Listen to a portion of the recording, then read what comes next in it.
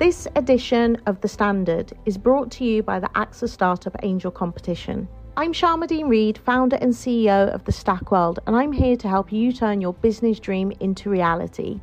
There are 6 chances to win the competition, including 2 top prizes of £25,000, mentoring from myself and leading UK founders, plus business insurance for a year thanks to AXA.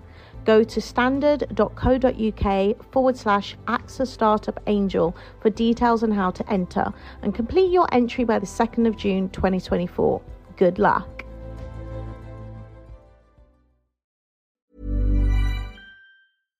ES Audio. From the Evening Standard in London, I'm Rochelle Travers, and this is The Leader. Britain's great booster race is on. Lengthy queues are continuing to form outside vaccination centres across the country as people try to secure their 3rd vaccine dose. So I know that the queue is 5 hours long, but I'm quite interested in getting my booster jab just because I'll be doing some travelling during the holiday season. And I know it's 5 hours seems a lot at this point, but if that means that we can go home, visit our families, have our families come over and just make the most of school and otherwise, then I think it's worth it. Despite the incredible demand for boosters, an estimated 11.5 million adults won't be able to get one, due to reasons that include having contracted COVID in the previous 28 days, or not having enough time from when their 2nd dose was administered. As Omicron becomes the dominant strain in London, and with the vote on Plan B restrictions expected imminently, just how are we doing in the fight against this latest variant? Ross Lydall is the Evening Standard's health editor. The government's booster campaign, it seems to be going very well in attracting people who obviously have already had 2 jabs. From 6 o'clock this morning, we could see there were queues building up outside St Thomas's Hospital, with the queues extending back over Westminster Bridge. I'm told it's also been the same at Lewisham Hospital again, and many other places have been reporting long queues. So basically, many people have sort of responded to Boris Johnson's call to get the booster, and they've responded very quickly. Partly this will be driven, of course, by the difficulty actually to book a slot. So many people are now turning up at walk-in sites. And what we report today in the Evening Standard is that some extra hospitals are now offering vaccinations as well, either on a booked basis or as a sort of turn up and wait your turn. It seems quite clear that people are trying to get the booster now to enable them to have a relatively trouble-free Christmas, or certainly as far as possible.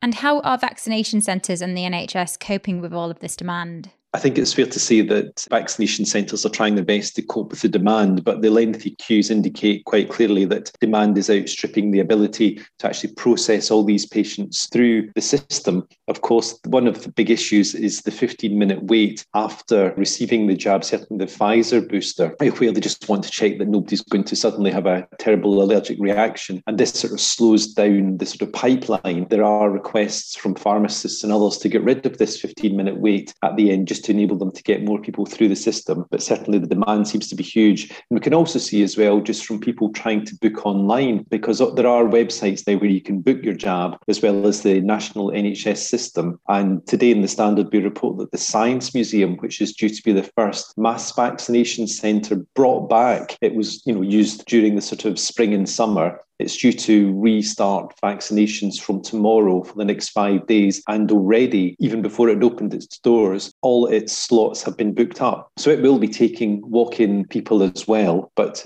the message is expect to have to wait quite a long time, and those who have booked a slot will be given priority.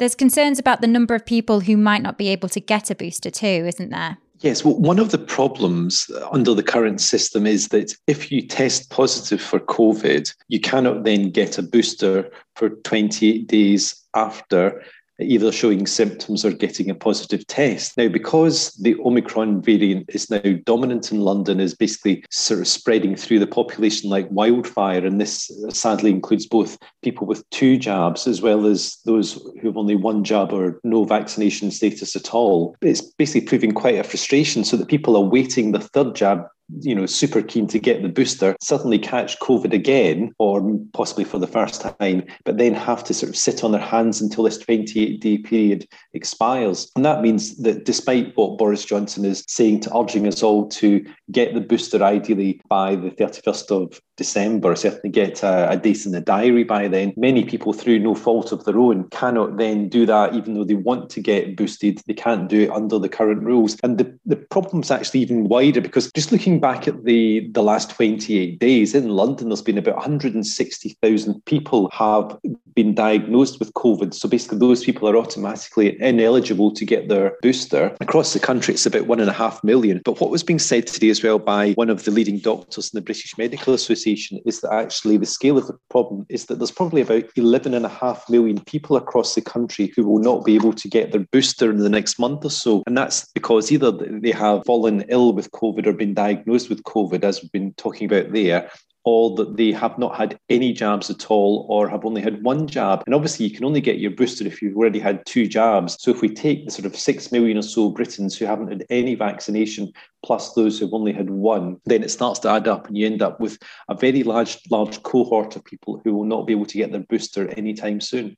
There was some confusion caused by Dominic Raab this morning about the number of Omicron cases that are in hospitals. Do we have any idea what the actual current figure is? So we believe, as of sort of lunchtime Tuesday, that 10 people are in hospital with confirmed Omicron. However, essentially the top A&E doctor in the country, Dr. Catherine Henderson, has just been talking to the Parliamentary All-Party Group on coronavirus, and she made the very valid point that essentially that everybody who comes into hospital, doctors simply don't know if they've got COVID or not, and they certainly don't know if they've got Delta or Omicron or potentially another variant, although those two are the dominant two in the country. And it's only through testing that they're able to find that out. And even if you test positive through a lateral flow device, which will give you a quick result, or a PCR, you won't find out through the lateral flow whether it's Omicron or Delta. And the PCR will only tell you after it's been sampled, and that takes a few days. So there's no quick answer to actually knowing how many people actually have Omicron just now. Obviously, the standard reports today that probably more than half the cases of COVID now are Omicron. But essentially, the hospital staff simply don't know, and they have to treat everybody as being potentially infective or infectious until proved otherwise. Catherine Henderson also said as well that one of the big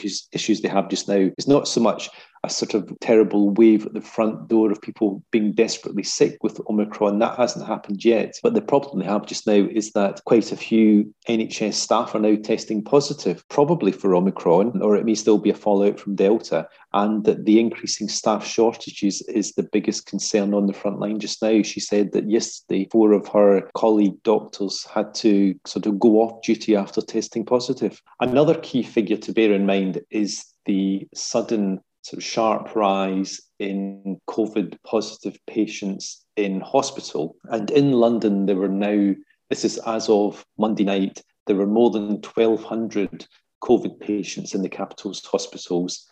And a week earlier, it was just over 1,000. So that actually means there's been an increase of more than 23% week on week. And London, obviously, we already know and have known for some time, has a much lower vaccination rate than the rest of the country. It's currently the second worst region as well, after the Southwest, in terms of the number of boosters given. There's always a lag between infections then becoming confirmed cases and confirmed cases then falling ill enough to end up in hospital. But this idea of 23% increase week on week in the number of people sick enough to require hospital care, of which about 200 are in intensive care, could be very worrying indeed, because give it a couple more weeks and Omicron should have fed through into what's happening with hospitals, and that can make a really uncomfortable Christmas period for staff working on the front line in the NHS in London.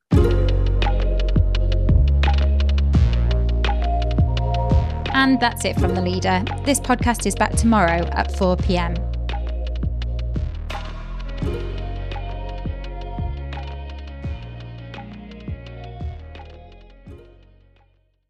Hi, I'm Lawrence Dallaglio, host of the Evening Standard Rugby Podcast, brought to you in partnership with QBE Business Insurance. The show is available to listen to now and right up to the end of the season, when the winners of the Champions Cup will be crowned at Tottenham Hotspur Stadium, and the fight for the Premiership title will be decided at Twickenham. QBE is one of the world's leading insurers, and they will help your business build resilience through risk management and insurance solutions. Subscribe and download now wherever you get your podcasts. Thanks for listening.